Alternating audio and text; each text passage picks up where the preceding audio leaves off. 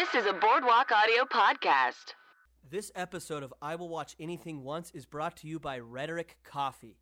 At rhetoriccoffee.com, you can sign up for a subscription coffee service where every other Monday you will receive a new batch of freshly roasted beans. Rhetoric Coffee commissions original art directly from comic book artists and then hand screen prints them on each bag. So, just like every movie has its own unique poster, each batch you receive is a unique, organic work of art. When you drink Rhetoric Coffee, you can feel good about drinking ethical coffee because they go above and beyond with their coffee and how they pay their artists.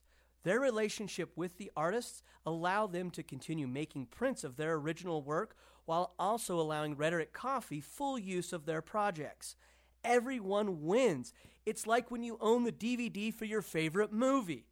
You won't taste these complex flavors anywhere else. Go to rhetoriccoffee.com, use the promo code BOARDWALK, and get 30% off your first roast. Again, that is rhetoriccoffee.com, promo code BOARDWALK, and get 30% off your first roast.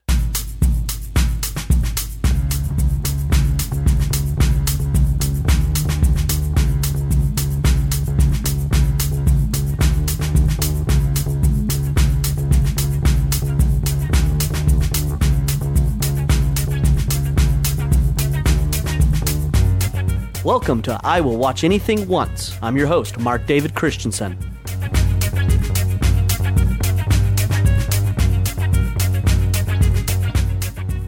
We are quickly approaching the month of October, and I do not like scary movies. I get scared too easily. I typically avoid most and all scary movies. However, this year, I'm going to start the first ever 31 Days to Scare Dave. And that means every day in the month of October this year, I'm going to watch one scary movie. And that movie has to be a movie that I have not previously seen and is suggested by my listeners. So if you're listening to this now and you have a scary movie that you think would scare me, then tweet at me at IWWAO using the hashtag 31 Days to Scare Dave, or email me at iwillwatchanythingonce@gmail.com with the name of the scary movie you would like me to watch in the month of October. And again, I will watch a scary movie every day in the month of October. It will be 31 Days to Scare Dave. Now, before we reach October, though, football season has started. I'm typically not a football guy or just sports guy in general. However, in order to get closer to my father as well as one of my older brothers, I began watching college football, the college team for the college that I went to, University of Utah, and now I love watching the game. Now, I can't consider myself a follower of sports. I typically never know the names of the players on my team. I just like watching the games. Especially, I like watching the games in order just to be able to interact with my dad or my brother via text, or just getting out and actually watching a game at a bar with my brother. And that's just a good time.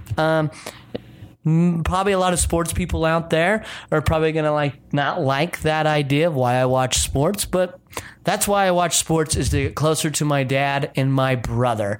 So this weekend coming up, I'm going to be watching the University of Utah versus BYU. Go Utes. I hope they beat those Cougars. The talking of football gets us to this episode with my very special guest, a great friend of mine, Jonny Svarzbein.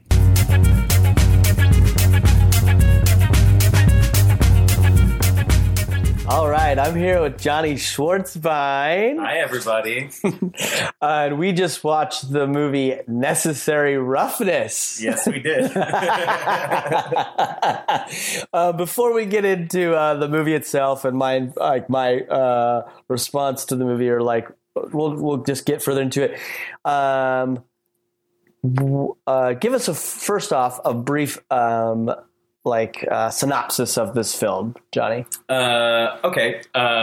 Necessary Roughness follows the life and times of the 1991 Texas State University Fighting Armadillos football team. After winning the national championship, an unprecedented 3 years in a row, they were caught using steroids, academic violations, and what have you, and they had to start their program over from scratch with a scrappy young and old team of upstarts, rookies, renegades, people that shouldn't be on a football field, but they managed to pull it together and become a team. Great. That's a great synopsis. And then my second question before we get into the discussion of it is, why did you want me to see this movie? Okay, well, when you asked me to be on this podcast, the first movie I thought of was Fantasia 2000 because I love that movie. But I've seen it already. But you've seen it is already. A great one. And then I was like, well, maybe I should pick a sports movie because I love sports movies. Just all the tropes, cliches, and then also like the slow-mo play that wins it in the end. Pretty much everything about sports movies I like. And I was like, what is the number one movie I can think of that I've seen that I know Dave hasn't seen? And the first one that popped into my mind was 1991's Necessary Roughness. Starring Scott Bakula, Hector Elizondo. Great cast, too. Yeah, it has a young Jason Bateman in it. Yeah, young Jason Bateman. Sinbad. Who had Frank Loja, Kathy Ireland. I mean, it runs the gamut of the who's who of 1991. It really does. Yeah. You're like, oh, these are definitely people that were up and considered big or up and coming. Well, probably mostly big. A whole portion of this to Rob Schneider's part. Oh yeah, we'll definitely be talking about Rob Schneider's role in this. Is clearly an SNL. Look, we love him from SNL. Let's put him in this movie. Yeah. Great. So my first thing off of this, when you chose Necessary Roughness, my first impression before ever seeing this movie, I realized, is based on its cover. Right. And it's because I grew up I might never see a lot of sports movies, but I did grow up watching certain sports movies. The one that really stuck out to me and my dad shared with me growing up is Major League. And that's a great movie, actually. Yeah. And I think it still holds up. Major League 2 is really bad, though. I've never seen that. Oh. Maybe I'll have you back for Major League 2. Man, love that one, yikes. But I've always, growing up, even though I never saw Necessary Roughness, I just assumed that Necessary Roughness was the football version of Major League. It kind of is. But if you look at their posters, I'm going to show you. So here's Necessary Roughness. Major League is basically like a baseball with sunglasses. Yeah. And a mohawk, I think. Yeah. Like Charlie Sheen's character. And then Necessary Roughness is a football with sunglasses, but it has bull horns and a cowboy hat because it's Texas. Yeah. So I always just assumed they're just going to be identical movies, just different sports, which in a weird way they are. Except in Major League, the Cleveland Indians win the World Series or win the pennant. Yeah, they go pretty far. Yeah, I think they win the AL championship. And I feel like they have more of even though it's a ragtag team they put together, it feels like they get it together. Yeah. Whereas we'll get to talk about they never do. To string together two things. That's part of the reason I love Necessary Roughness is because it's not overly it's semi-realistic in the fact that basically in the movie they play Iron Man football, which is the same players playing offense and defense for the most part. The quarterback doesn't have to play defense. They never explain that one. But their ending record, they played 10 games. Their ending record is 1-8-1 because they tie their second to last game. They win their last game, spoiler alert, and they lose the first 8 straight. So that is a horrible record to have in football. So it's not like they're they're really bad, but they win the national championship somehow. They managed to win one game and tie one game. Yeah, and it's such a it's such a weird victory. And I'm like, are they making fun of these genres? But I don't believe they are. No. I think they're really trying to make a legitimate underdog movie, right? That's the line they keep teetering on. If it's so bad it's good, or we're trying to make it good and it comes off bad. Cool. Let's start just from the top because that's the only way I think I can approach this movie. It's the opening credits is just a long sequence of Scott Bakula first driving Paul Blake is the Paul Blake is the character.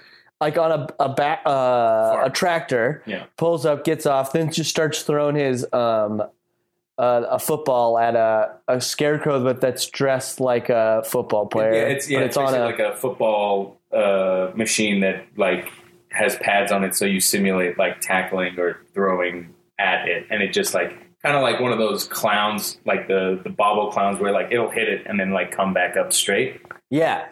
It's a good long couple of like maybe I'm going to guess 3 to 5 minutes. Somewhere it's less than that. Is it less than 5? And a half, I would say. It feels so long. It's so long, and also in the scene, it goes from like noon to like dusk. Yeah. So he's throwing like they're basically saying he throws for like 6 hours. Yeah, and he has a farm to run. Why is he wasting so much time? It's great. But the dummy's wearing a jersey that says number 88, and it like very specifically like zooms in on the jersey and shows like just the chest portion that says 88 on this dummy. And you're like, why is it zooming in like so often? Oh, it pays off in the end. It's a big payoff. It comes full circle. Which, well, we can get to what we could talk about right now, which is a hysterical full circle, like that the player for the final touchdown to win the game, to like the 2-point conversion to win the game. Yeah, and the player that has never been on the field the entire year because he's so bad and so weak and so everything. He manages to get in the end zone and catch the game-winning like 2-point conversion touchdown. And what does his jersey number happen to be? 88. And how do we know? Because it zooms in and then cuts to a flashback of the movie zooming in on the dummy, and then back to present time, and then back to Paul Blake, and he sees it and he's like, has that moment of like, this is exactly like me throwing to that dummy, and then he throws it. And they win the game. He was back in the field. His mental state, he was back on the field of his farm, and there was no pressure. There's no pressure, man. It was so... What is, like... Was it heavy-handed, or was it, like, just so deliberate, like they didn't want anyone not remembering the 2 minutes of zooming in on this dummy's chest? I think it's so deliberate. Yeah. And like... We made this choice so clear. I'm so proud of this. Almost like I would say maybe that flashback wasn't there in the original cut, and it was just a zoom on the 88, and maybe people like an audience, like if they did like a test screening, were like, oh, we didn't get the 88. Oh yeah, and so they put it in there just so no one would. Just to dummy proof it. Or maybe the director editor is like, no, let's make it even more like clear. Yeah, like deliberate. And it makes it now laughable. Yeah. Like it's just, what they're going for is completely laughable. It's kind of cute. Oh, yeah, we'll give it cute. But then we go to the guys finding out. They go to the ESPN. That's the other thing about this movie that is very frustrating to me. There's a whole lot of like legitimacy sports-wise. Right, you were saying this. A whole lot of illegitimacy sports-wise. So we find out all the sanctions and like what happened to the university on the actual set of ESPN Sports Center with actual, like at the time, like well-known sports anchor Chris Berman, like on set, right? Yeah. So that's legit. And then towards the end of the season, the second to last game, they play the University of Kansas Jayhawks, like the actual team. Yeah. The actual logo. One of the few teams I know outside of my own college team. All the other teams, including like the rival that they beat in the end, is all generic colleges, though. It's like the Texas Colts, which isn't a thing. Yeah, it's like the University of Texas Colts. No, that's the Longhorns. Yeah. Texas State University Armadillos doesn't exist. The Southwest Texas Bobcats, that doesn't exist. I mean, every team they play except Kansas are fake teams, but they do ESPN legitimate. It's not like, sports time with so-and-so. It's like actually ESPN. Yeah. I'm curious if when they wrote this script, they had like plugins, and then they were like, we'll try to get all the rights and we'll make it similar to like how Major League is actually about they got the rights for Cleveland Indians and everything. And I think throughout that whole movie, they're all legit, like real baseball teams they play. Yeah. And then Major League 2 is still like the Indians? Major League Baseball and the Indians and the White Sox, like that. Like, yeah. But then Major League 3 follows a fictional minor league team, I believe, called the Buzz or something like that. Oh, really? Yeah, I don't think it was like actual minor league baseball properties. Buzz was the short time the minor league team that still plays in Utah. I think now is called the Bees. At one point, they were called Buzz. So maybe the Salt Lake City Buzz. Maybe Major League 3. Full title: Major League 3. Back to the minors. Maybe that does follow actual minor league teams. Now I'm really curious if it's the Salt Lake City, but I would laugh so hard at that movie. I think it's like Toledo. You're probably right. Yeah. So are those the only two things that were really legitimate, or what are other things from real football that drive you crazy being a huge sports fan? Because you're a huge sports fan. Okay. Yeah. A lot of like individual plays. You'll see one player and it's just like movie continuity stuff, but you see one player cutting across the field to throw a block, but then in the next close up he'll be like the last play. That the big Samoan center is coming across and the quarterback goes by him, right? Yeah. Then it cuts to the quarterback and the defender coming from his side, and then the Samoan guy is back on the quarterback's left side coming and throwing. Yeah, it makes no sense. So he would have to circle back around from where the camera is to go back to where he originally started. Yeah. There was definitely no continuity on those plays. Yeah, some of those did not have a lot of continuity. Also, a lot of players cartoonishly colliding face to face on the same team. Like throwing, one goes left and one goes right when they're supposed to go both the same direction, and they end up hitting flat on straight face to face. Not even they're going down to block or run. They just run into each other. So cartoonishly. It was throughout the movie. The first time I get it in practice, but then it's they're really this bad. Right. Let's talk about that. Because I'm going to compare it, constantly compare it to Major League. It's a comedy. It is a comedy, but I feel like Major League, at least Major League's technically a comedy too. But they found different ways to do. They made the characters funnier, different. I feel like their personalities get in the way of the baseball game. It's not necessarily that they're all just you're all bad players. Yeah. It's you guys have good skills. It's just you're all fucking weird. Yeah, Wesley Snipes' character is actually good, but he's he's too aggressive. He thinks he's faster than you. And he's kind of like a hot shot. Oh, that's right. He keeps swinging for home runs, and it gets this close to the wall when he should just be hitting and then running. Because he's known for stills. Yeah. But there's all different things. Charlie Sheen's just a wild card, but let's just talk about Major League. But why I bring that up is that I feel through that movie you realize, if these guys just focus up, they could be good. Like the wide receiver, his last name is Featherstone. It's legitimately fast. Right. Actually athletically talented at running, right? Right.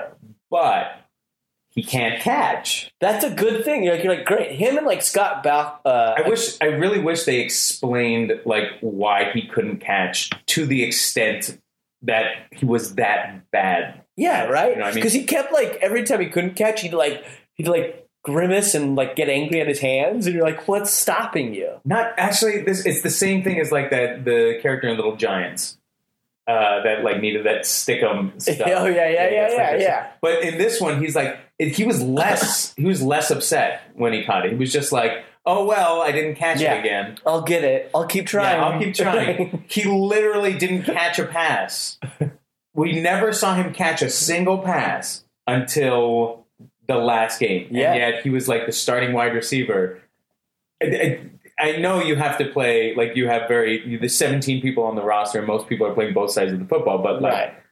Put someone else at that Try position. somebody else. Someone who has caught one pass so far. Why the little guy? Put the little guy in. Yeah, put the little guy in. Put 88 in. Put 88 in before then. Yeah. But this whole thing, every time they showed them practicing or playing, you never got the idea that this team would ever bring it together. Yeah. You were just all right, so it's just a loser team that's going to never win a game.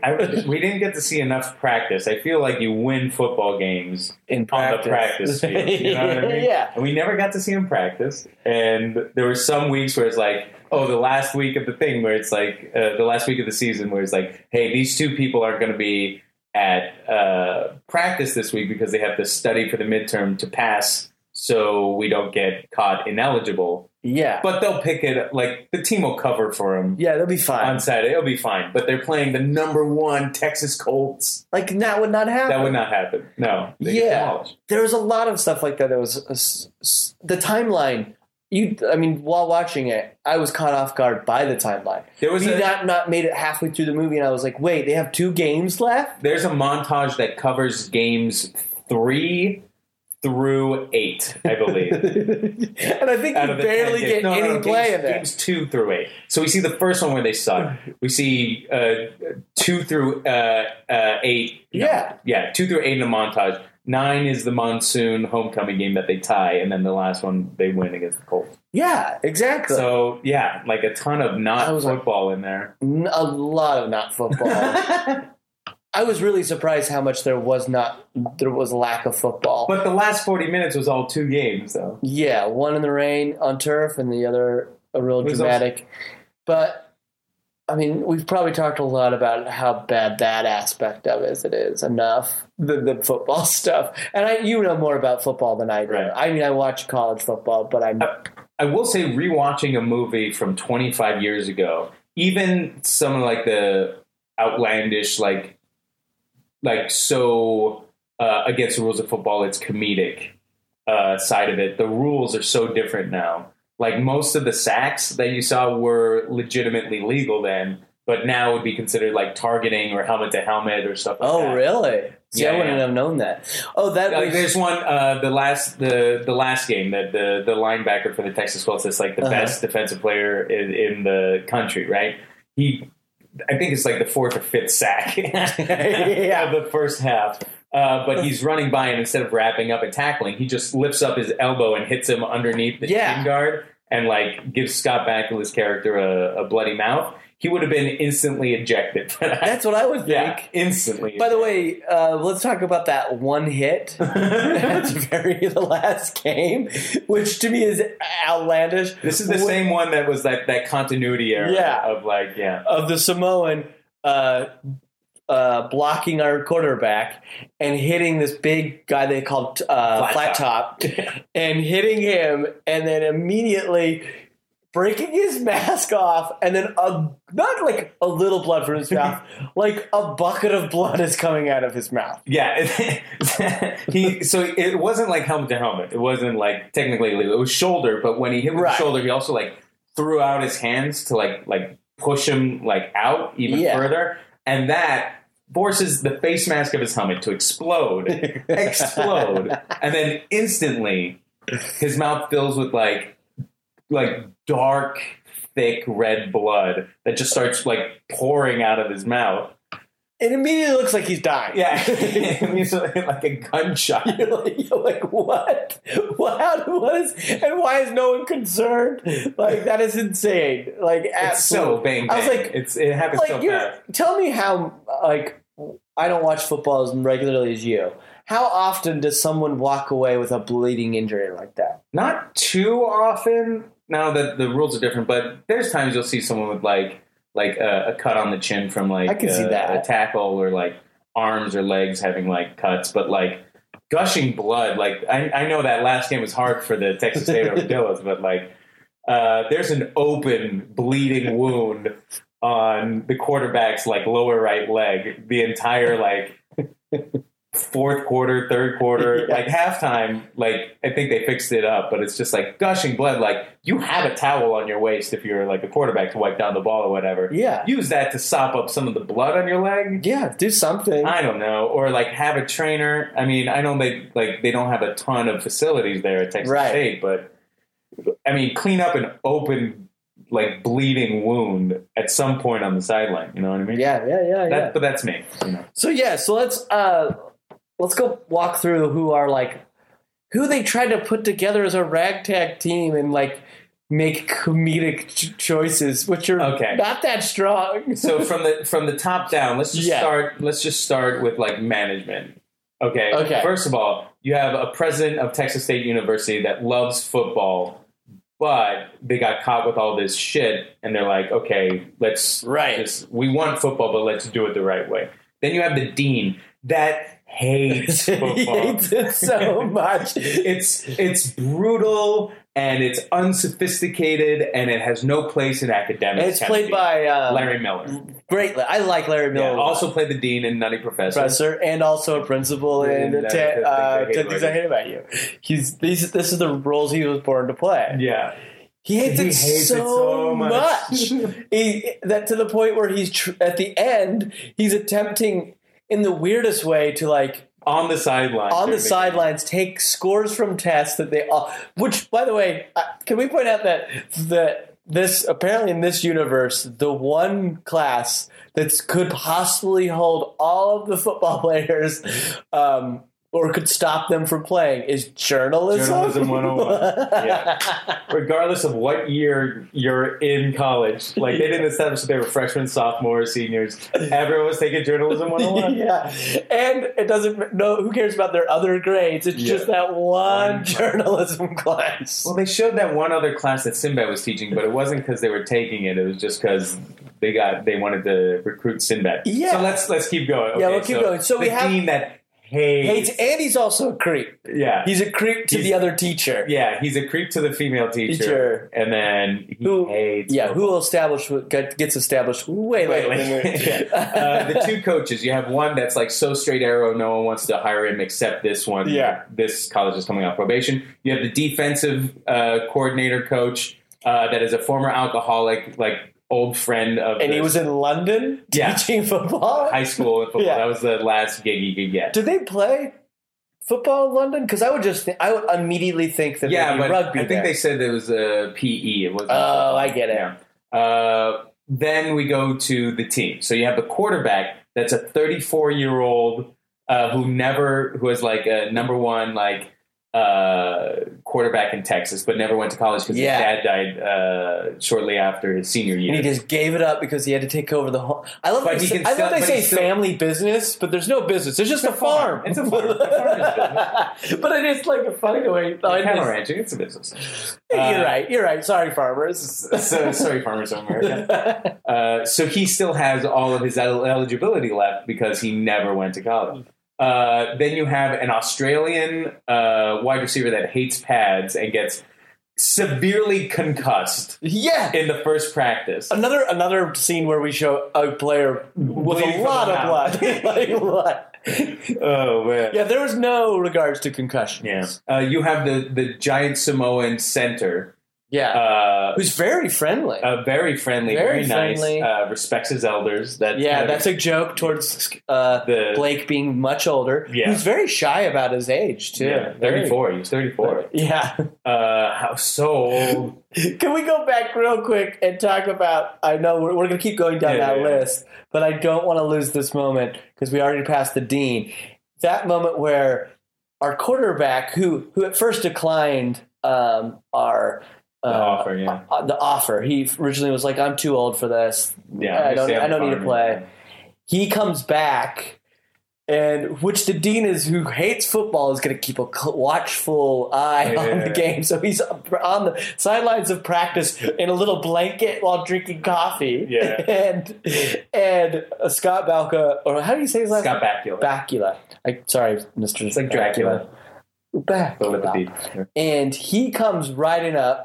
In his 3-layer denim outfit and his Jeep. Denim shirt, denim pants, denim jacket, cowboy hat, cowboy boots. He looks like to me more of a Wyoming cowboy than what I would picture in Texas. Exactly. It's 91. It was a different time. Yeah. He looks like the Marlboro Man's younger brother that's trying too hard to be his older brother. So then he walks up with his registration. He's like, your office dean said you be here, and he gives the dean his registration, which is folded 4 times. Yeah, but just hands that's how you register for college. You ask the office where the dean is. You find him outside of any sort of academic building, and you hand him a folded up piece of paper that you hand wrote on. Yeah, and then assume that he'll file that away and that you're a registered student now. That's, 1991. It was a different time. That's it. Yeah, like there's a different time. You just had to chase down your dean. You could get into college like that. Texas State, man. Texas State. Texas State. But then at that same moment, he gets it to him. He asks if he's done with the coffee. He goes, he clearly says yes. Then he our quarterback throws his cigarette into it. To extinguish it. And he's caught, and he watches this. He watched it. He looked up back and forth at the cup. He's like appalled by it. He's that is gross. The dean saw the coffee go in and be like, why'd you just put your cigarette out? And he had that moment of recognition. There's a cigarette at the coffee now. And the scene goes on. We leave the dean away. The quarterback goes up to the coaches. And everyone's like, who's this old guy? Yeah. Is that another assistant coach? And then Frank Loja, the defensive coach, said, no, I got you a quarterback. Watch this. And he goes, Blake, tattoo somebody. And he takes the football. And just very casually, like someone like, oh, I'll go out for a pass. It's 88, by the way. 88, yeah. Very casually goes out, throws a ball at him. It hits him so hard in the chest that he, leaps backwards off his feet. And it was like, wow, we have a quarterback now. And then we cut to the dean who's looking on. He picks up the coffee cup, takes a big sip, has an anguished look on his face, and then pulls out the cigarette butt out of the coffee from his mouth. He forgot. How did you forget that happened? It made no sense. It was like, what a weird... I get why you're making that for a comedic choice, but it makes no sense. I think what they wanted to translate was his throw was so amazing that the coach wasn't paying attention. But there weren't multiple coffee... the dean wasn't paying attention and picked up the coffee cup. But there wasn't I'll put this coffee cup with a cigarette behind me and I'll start a new one. And then accidentally pick that one up. There was one coffee cup. And he knew that the one coffee cup had a cigarette butt in it. The fact that he didn't dump it out or just if the scene was him picking up the coffee cup, about to sip it, looks in, pulls out the... Yeah, that would have made more sense of him that was in there, throw it away. Yeah, it's just but the fact that he got the whole cigarette in his mouth... Very frustrating scene. I think it's good we're spending this much time on it. It was so frustrating. It's so frustrating. And then there was a later moment where he kind of got... His dumbness got nailed in, after they have the rumble at the bar. Yeah. He just is... absent-minded, this dean, and he comes up and there's clearly a window of broken glass and there's glass lining. And he lets him peer into the window and he puts his hand on all this broken glass and then goes, oh, there's broken glass. Yeah, you're like, what? Of course there's broken glass, man. It's fucking get it together, dude. Stop hating football so much. Yeah, why do you hate football so much?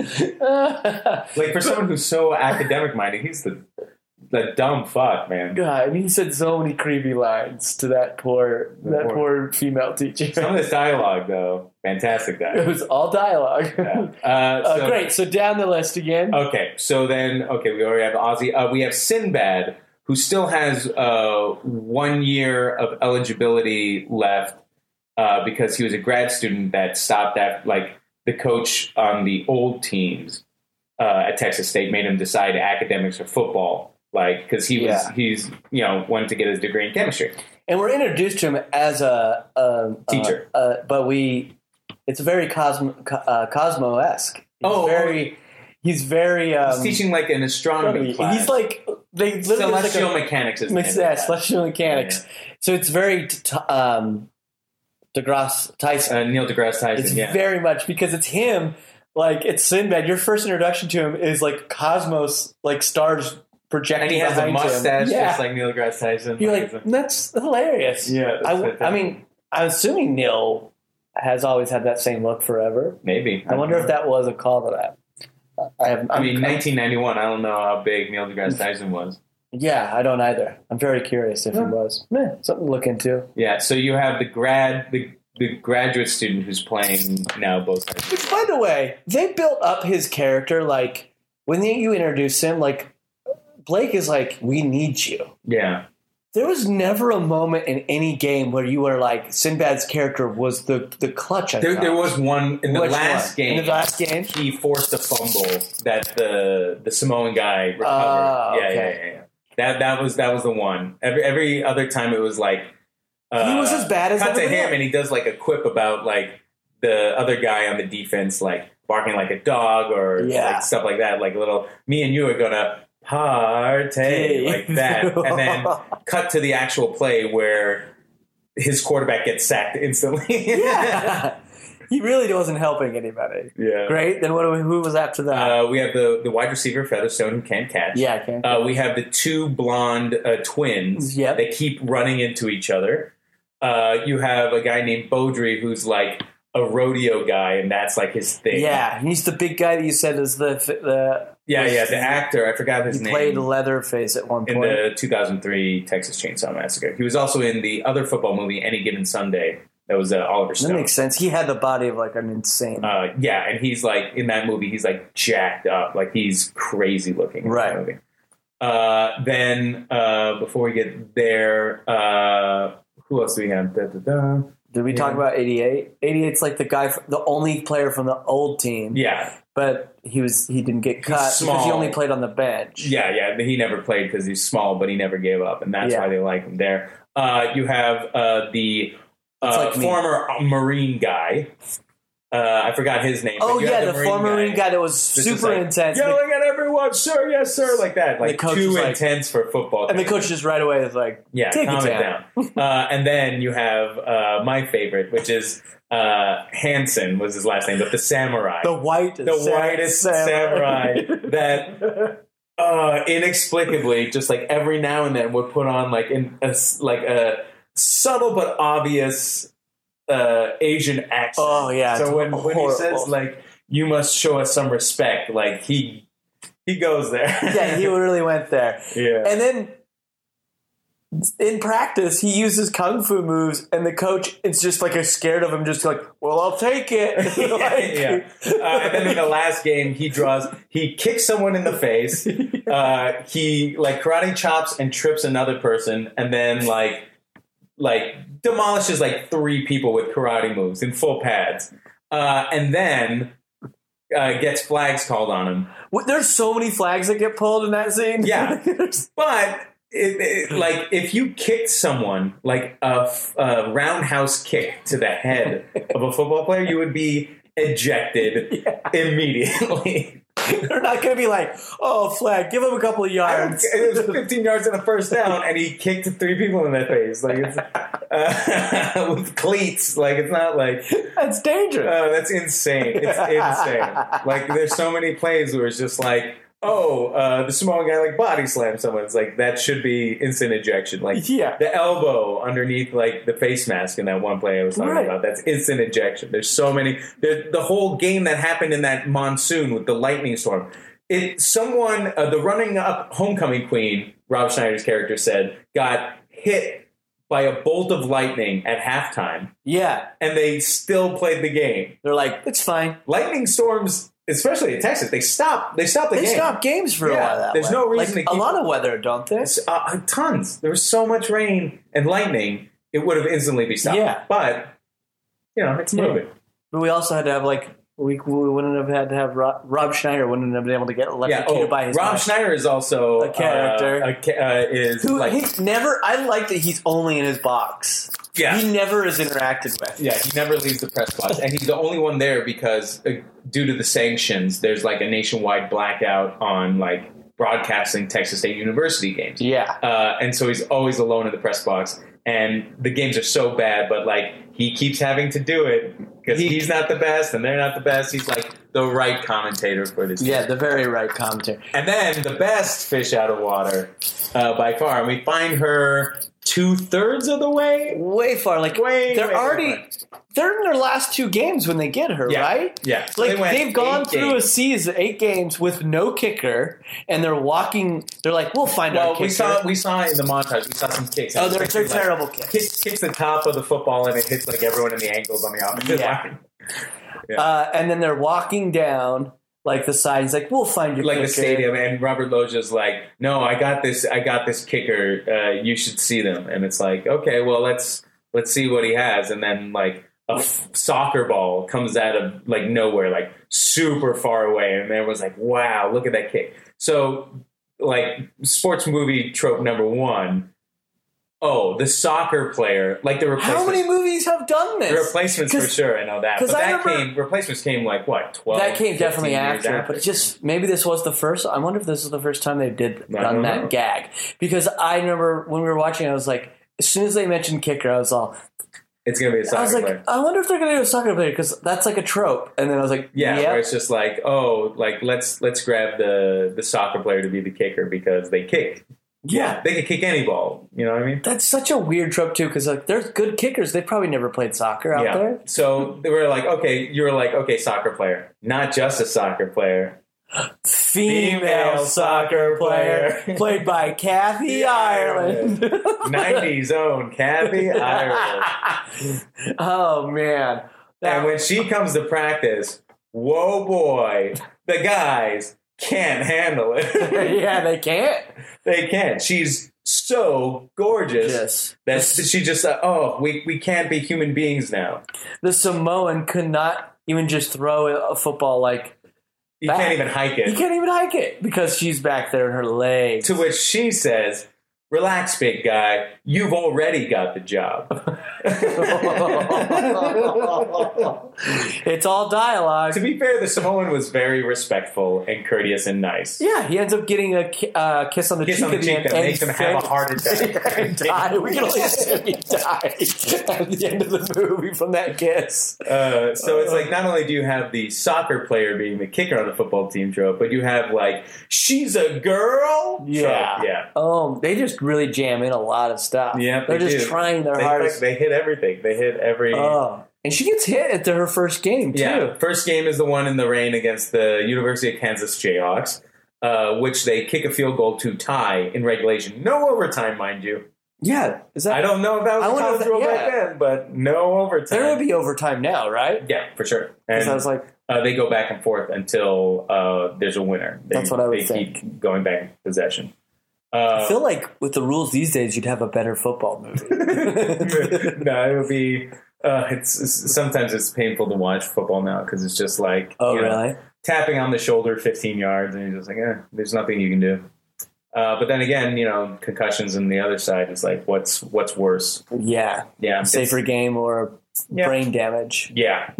I saw the movie Concussion. Oh, it was good? It actually is really good. It's like, and somebody that's like not very well informed by all that stuff. What's it about? I couldn't tell from the title. Oh my god! It actually follows the main guy that discovered that. The doctor, yeah, the doctor. It's mainly about him, but it is brilliant, like interesting about like how much they've hid and all that. And you're like, damn. Yeah, I'm surprised nobody has really fought for it before now. Really. Yeah.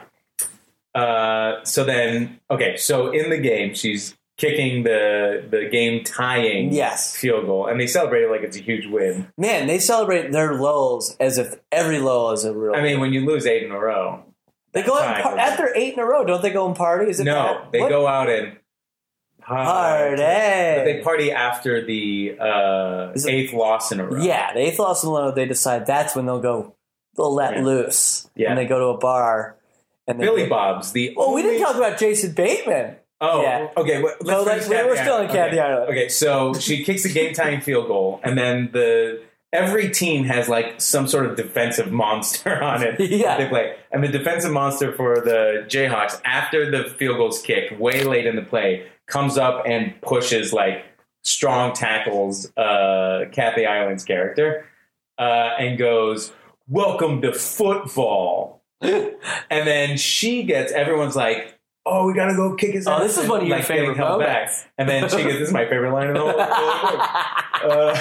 thing." She gets up and says, "Welcome to football," and then kicks him in the nuts. To which he goes, "Ah! Ah!" 'Cause wait, and then you hear. Like off in the distance, like the Samoan guy wants to go protect her honor, and then someone goes, "Hey man, relax. She can take care of herself." And it's just like, oh boy. But so feminist forward. I mean, but you get it though, right? Welcome to football, he says. Yeah. And then she says, "Welcome to foot, comma ball." And then her foot. She's asking his ball yeah. if it's No, it's not a question. It's a statement. Welcome to football. Ball, yeah. She sang it to his ball. Yeah, Welcome to my foot. It's the same line. They just added a comment to foot and ball. That's writing. It's good. It's good writing. There's the one thing you can't say, like the one thing you can't take away from this movie is that the words that the actors say are dialogue. You know what I mean? Yes. And it's in there. There's dialogue in this movie. There's a lot of it. What was the one line that we...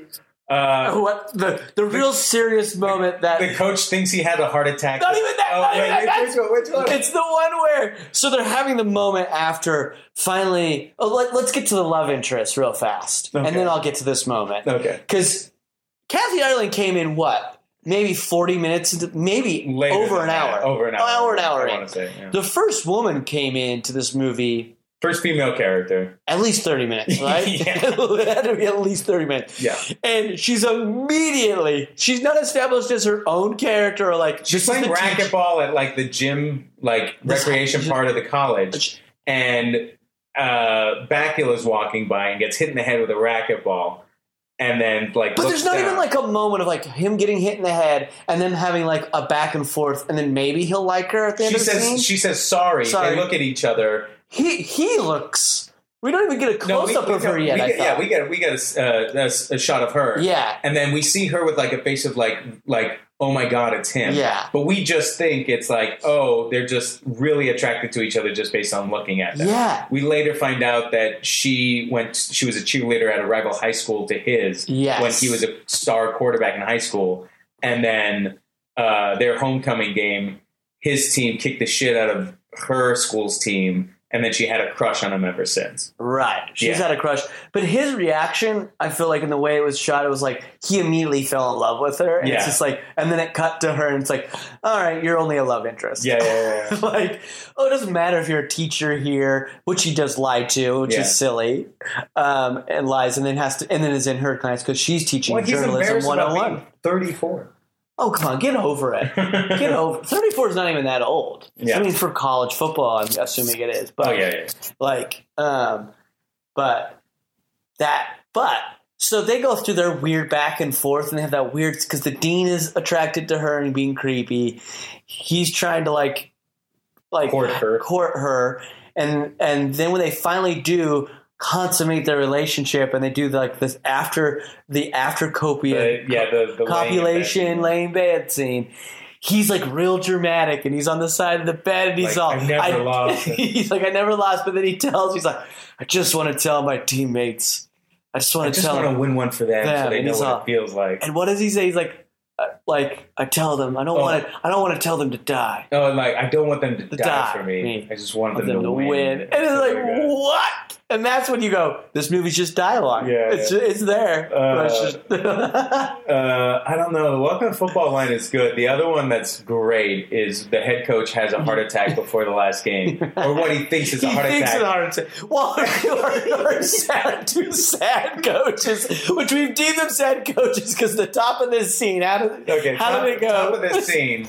It shows Hector Elizondo, who plays the head coach, Coach Gennaro, straight arrow Gennaro, tossing a very simple salad in a bowl, and then clutching his arm, and then saying, "I don't feel so good, Wally." And then the defensive coach comes in, "What's the matter? I think I'm having a heart attack." And then cut to the ambulance and stuff like that. So he's just tossing a salad for two with him and his other sad, single 50-year-old coach. Two sad coaches. Stressed. And then he brings him flowers, which he says he billed to the room. Yeah. But then later on, this whole time we think it's a heart attack. We haven't found out it's indigestion yet. Yeah. And so don't spoil it. Did we? Whatever. So then the doctor comes in when he's listening to the last game on the radio. The coach is in bed listening to the game, being like, "Do it, go get him, guys." And doctor comes in, and Hector Elizondo goes, "So is it really bad, doc?" And he explains in medical terms that it's angina, which is. And he goes, "Is that bad?" And he goes, He goes, pulmonary angina. And then Hector Elizondo goes, "Is that fatal?" Yeah. And then the doctor goes, "Indigestion?" Only in Mexico. Yeah. Oh, what a terrible joke. What a poop joke. Oh, what a poop joke. What a poop joke. Yeah, well done. Pulmonary angina. Is it fatal? Indigestion? Only in Mexico. Only in Mexico. But then I like the other one, too, was when the offense coach or the defense coach had to become the head coach. Yeah. And he's trying to root on this shitty team. Halftime, they're losing 21. Yeah, halftime, he's like, fuck, we're losing. And eventually he's wearing like, a suit for the first time. He's in charge of the team for the first time. He feels a little uncomfortable. He's trying to use big words like analyze and offensive cohesive scheme. And stuff then finally he's just fed up, throws his hat out, rips off his suit. His clip-on tie. His clip-on tie. Yeah, his buttons went flying. Yeah. And he's like, you know how you gotta play football. And he's like, and then he ends it with, you gotta play football like Ed Gennaro played football. Blah, blah, blah, blah. You gotta grab the defense, tear off their fucking head, and then shit down their necks. And then they pray. And then they go, now let's pray. And then they pray. Oh, it was insane. And then I loved his line when he was like, you know, when he went back and become the head coach, at the end he was like, but remember, he said. Oh, yeah. Last words that Coach Gennaro said to me before I left the hospital. Win. Or I'll die.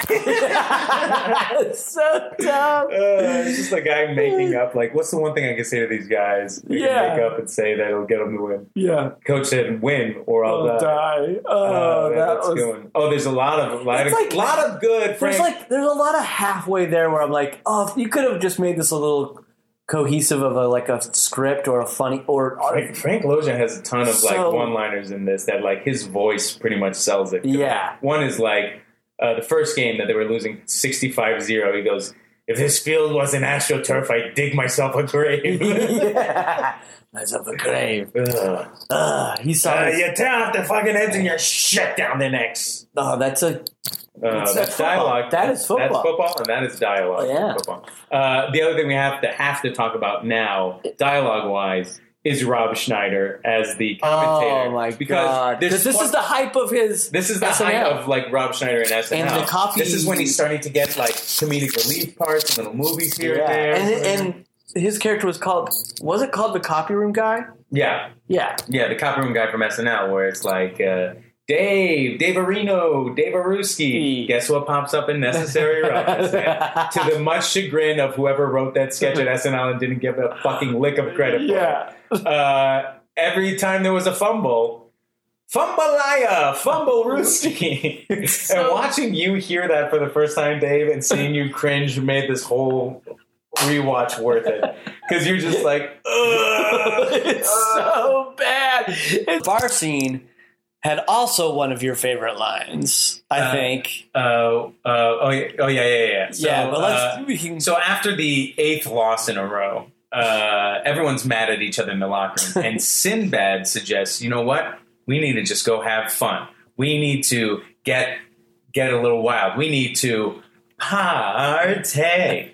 So they all go to Billy Bob's, which is says in a voiceover, which is also Rob Schneider for no reason. Yeah. Welcome to Billy Bob's, the bar with its own built-in rodeo. So it has like a rodeo stadium and then also a bar portion. So we get to see Beaudry's skills in action. Oh, yeah. This is where we meet the Texas Colts for the first time, to where Flat Top doesn't like Texas State because they're losers, and they don't like them because they're assholes. So classic duality. Scott Bakula's character wants to be at peace with everything because they're under probation and the Colts want to get him in trouble somehow. So he's like, you know what? Let's just bygones be bygones. And then Flat Top pushes Paul Blake. Ooh. And it's like, oh, don't fuck with the quarterback. And it's like, okay, you know what? I'm going to let bygones be bygones. Bygones be bygones. He grabs a beer off a waitress's tray going by. Not from the bar. Just takes a beer and goes, here, how about have a beer on me?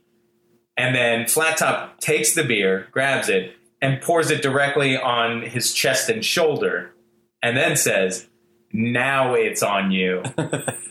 You would love that so Do you get it, though? He said the spear is on me, as if I'm going to pay for this beer. And then Flat Top grabs the beer, pours it on him, and says, now it's on you. Literally, as opposed to figuratively, as you said before. Dave, that is a line of dialogue. That is a line of dialogue. That's a line of dialogue. Then it leads into Scott Bakula, like, punching Flat Top. By the way, getting some good punches on that guy. Solid punches. And I'm like, even if you're big, those had, like, I don't buy that you just stood there and took those. Yeah, well, he did. Flat Top stood there.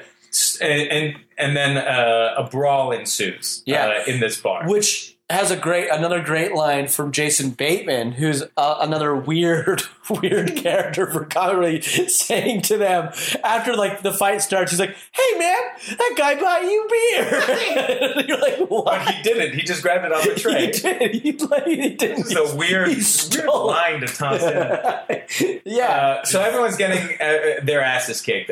Everyone has like cuts and bruises, scrapes. So Bakula gets tossed over the bar, behind the bar, and then Sinbad gets tossed over behind the bar.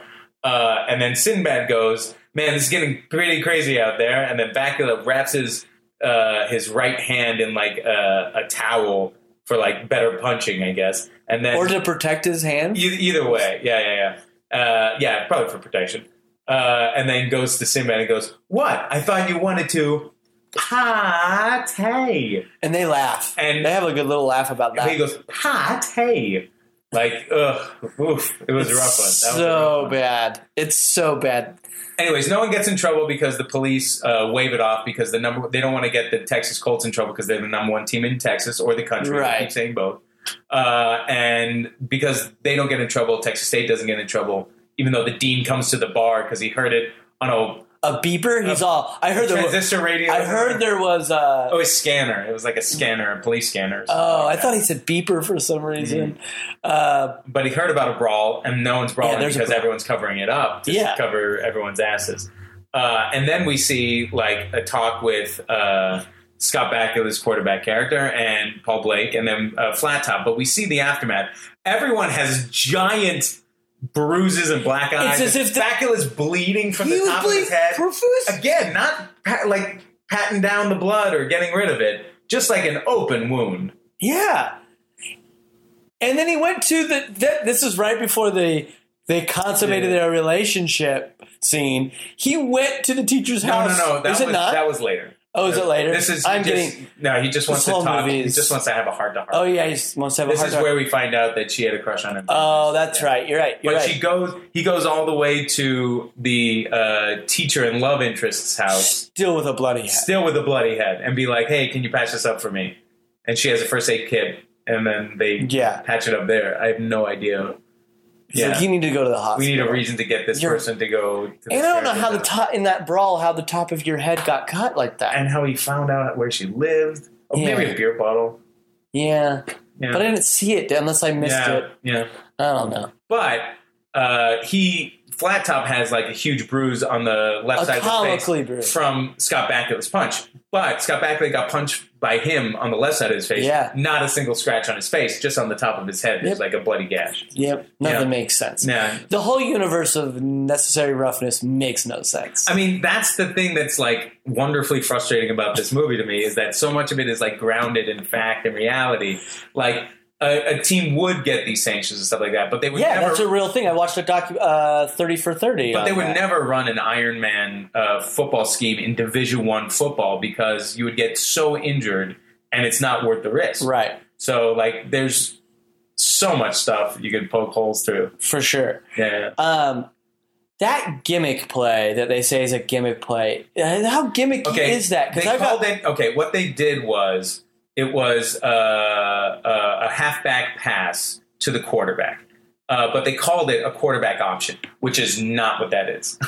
A quarterback option is when like he keeps it and runs along with a running back, and then pitch it or keep it himself or pass it. What this was basically it was a pitch back to the running back, like he's going to run right, sweep around right, and then the quarterback takes off down the left sideline as a receiver now. And then the halfback throws over everyone to the quarterback because no one's guarding the quarterback as a receiver. Right. That's their gimmick play. But it's pretty common now. It's because I was like, this is like, I'll be honest. If you go under the folder like on Madden, like or NCAA football, which doesn't exist anymore, but like a video game, you're like go to like trick plays, or even like in like collegiate football, like let's do like, okay, what trick plays do we have? That's always one of them, like fake field goals, fake punts, and then like a halfback pass. It's probably not even considered a trick play because so many people are skilled at throwing now and running. It's not really that tricky of a play. That makes sense. Yeah. And I would say that if you had called it a trick play, I would have been like, okay, that's what that was. But because I kept calling it gimmick, I was a little disappointed, especially how insane this movie was already. I expected another weird play. Like an annexation of Puerto Rico, or like, did you see Little Big League? Have you seen that sports movie? Little Big. That's the one where the kid inherits the the Minnesota Twins from his grandfather. Yeah, I've heard of that. Coach and general Anything like that. There's a trick play in there that basically they get a security guard to pretend like a ball went under his chair and everyone's looking. Yes. Yeah. See, I expected something like that, like a real, true gimmick play. It's so grounded in reality. This movie was so grounded. So when they did a real trick play, I was like, where's the gimmick? Yeah, I was so confused. That was just like a pass. Yeah, I was like, okay. And Schneider tries to sell it. Yeah. He's got a man open. It's Blake, the quarterback. Yeah. Like, amazing. We've never seen this before in football, even though it's pretty common now. Yeah, it's pretty common. Yeah. That's funny. We didn't really talk about Jason Bateman's character. But basically, his deal is his dad is like the richest person who's like an alumni of Texas State. Yeah. So his name is on the library. His name is on the cafeteria. It's like this weird... But he doesn't like his dad covering up for his mistakes and like tossing money around and stuff. But it's like a weird subplot that just feels like they throw in at the very end as much. It's almost as weird as throwing in Kathy Ireland at the end. They wanted another wrench to throw into, like, will they be able to play the final game? Yeah. And it doesn't work. Yeah. It doesn't work. And he's awkward the whole time, so it feels like they maybe had part of that storyline earlier in the script, but then it got edited out, or it's just not there. It's so he's weird. acting weird, and then we find out, like, it's because with you're 30 rich. minutes left out of, like, 2 hours, why he was being weird. Yeah. You're like, okay. Jason Bateman with great hair.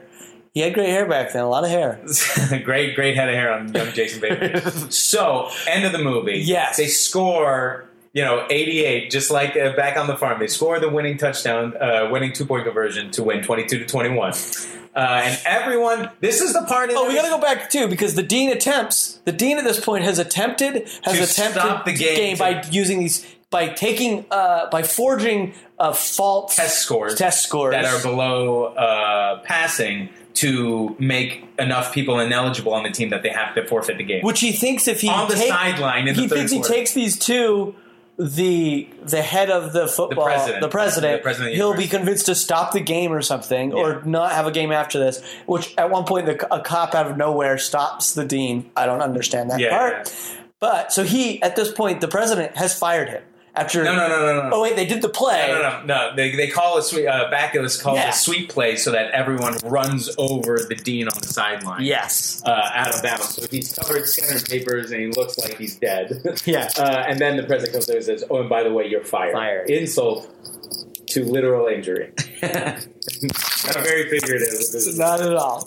Very literal. So by the end of the movie, they score the winning 2-point conversion. And this is the part of every sports movie where you go slow motion, big sweeping score comes up, and you pair off and celebrate with you pair off and celebrate with someone on the team. So and most sports movies would probably Major League does this too. Yeah, they'll probably end like they'll do this, but if they've like a lot of sports movies end on a freeze frame. That's normal. Yeah. But it's usually like someone on their shoulders or like hands the team, up in the air, or like people, team photo, or with a ring. Yeah. But this Rookie of the Year ends with like the character like having the World Series ring on his hand and up to the camera. But this decides. Okay, so we go Bacula and love interest. And then we go... does it go love interest? Yeah, no, they do the shaking hands. Yeah. The coach and Bacula. The coach and Bacula shake hands. Then the Samoan and Kathy Ireland, she gives him a kiss on the cheek, and then he collapses, he faints. We have the general and the samurai, are like bygones be bygones. Sinbad and Jason Bateman pair off. Robert Loggia, I think, with the coach, but also gets Gatorade dumped on him. And then the final pairing, we see that armadillo mascot with the weirdest, like, he's like a cowboy armadillo. He very slowly and menacingly pulls out his fake giant, like, mascot gun, like 6-shooter, and holds it off to the side like he's pointing it at someone. And it pans over, and we see the dean sitting there all frazzled and upset and sad that he didn't get to ruin football for everyone. And then the gun comes into the frame to his head, and then he looks at it, does a double take, and then looks away like, oh boy, freeze frame, roll credits. It's the worst. It's the worst. It's one of the worst but greatest freeze frames. They were basically ever. like, this is a comedy. Let's end it on, like, a comedic thing. This movie feels like it's made by people that don't know comedy. Yeah. They're like, we love football. Let's make a comedy football. Like, again, I think they were just trying to make Major League. It's stuff like, and that was 2 years before this, I believe. It's basically this movie, like, the comedic stuff doesn't hit as hard as the comedy stuff should, and the heart stuff doesn't hit as hard as the heart stuff Yes. should. So, yeah. I'd rather watch Rene Russo. I mean, if you talk about, like, sports movies, like Major League, like team ones, like a little big league, and the Replacements, and it all falls the Longest Yard. Like, they all have, like, the same things. There's all, like, the characters that are good at this but bad at that. Yeah, and then, like, the fish out of water. It's like, this person is so athletically gifted, but they've never played football before. Like, we'll still have. Well, let's see if we can teach them how to play, like, organized football well enough. Real quick, I looked this up. I am convinced. I need to do a little more research, but Major League, back to the minors, the third one, it is Buzz. That is the Buzz uniform. That is the Buzz uniforms from the Salt Lake City game, and it says in here that they're South Carolina Buzz, and they are the AAA for the Twins. Okay. That was what Salt Lake has always been, is AAA for the Twins. So I think. So maybe the Buzz moved from South Carolina to there from, like, 1990, whatever it was, to win. Yeah, I want to do research. Either or, they just didn't want it to be Salt Lake. They just changed it to South Carolina. I see. In the movie. I got to look into that. Well, just have your next guest review Major League. Yeah, I'm just going to start requesting reviews. Yeah. Hey, could you pick Major League 3 for me? I need to see it. But we're out of time, but I wanted to say that if I had not watched this movie with you, it would have been a complete waste of time. Oh man, watching you cringe at the Rob Schneider lines was so good. So good for you. You have no idea. I was just like, oh, I know this is coming up. I can't wait for Dave to react to this. I love it. It was a great pick. Thanks for being on, Johnny. Thanks for having me, Dave.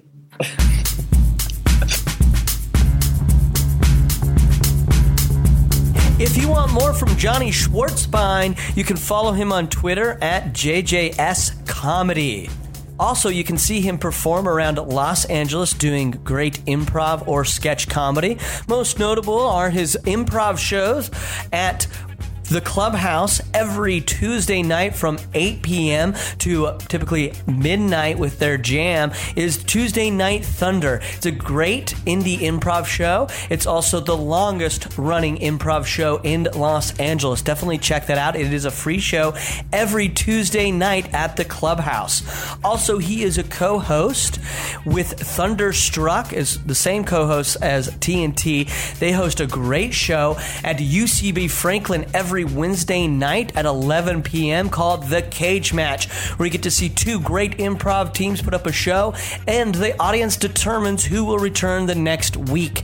Definitely check that show out, as well as I'm lucky enough to have Jonny Svarzbein on my team, Copycat, which performs monthly at UCB Franklin on the second Thursday at 7 p.m. at UCB Franklin. It's a show where we have a team perform a set, and then we attempt to perform the same exact set. Gets pretty bonkers and fun. Definitely check all those shows out and see Jonny perform. Thank you again for listening to the podcast. If you're enjoying it, please go onto iTunes, subscribe, rate, and review. Bring more listeners to the show. You can follow the podcast on Twitter, Instagram, and Snapchat at IWWAO. Also, we have a Facebook page and Tumblr, iwillwatchanythingonce.tumblr.com, and you can email me your suggestions of movies you'd like me to watch and I'll discuss on the podcast at iwillwatchanythingonce@gmail.com. And remember, in October, I'll be doing the 31 Days to Scare Dave, so please use the hashtag 31 Days to Scare Dave or email me those movies in October you'd like me to watch in order to scare me with 31 Days to Scare Dave. Thank you again for listening to the podcast. And remember, if you haven't seen it once, you can't complain.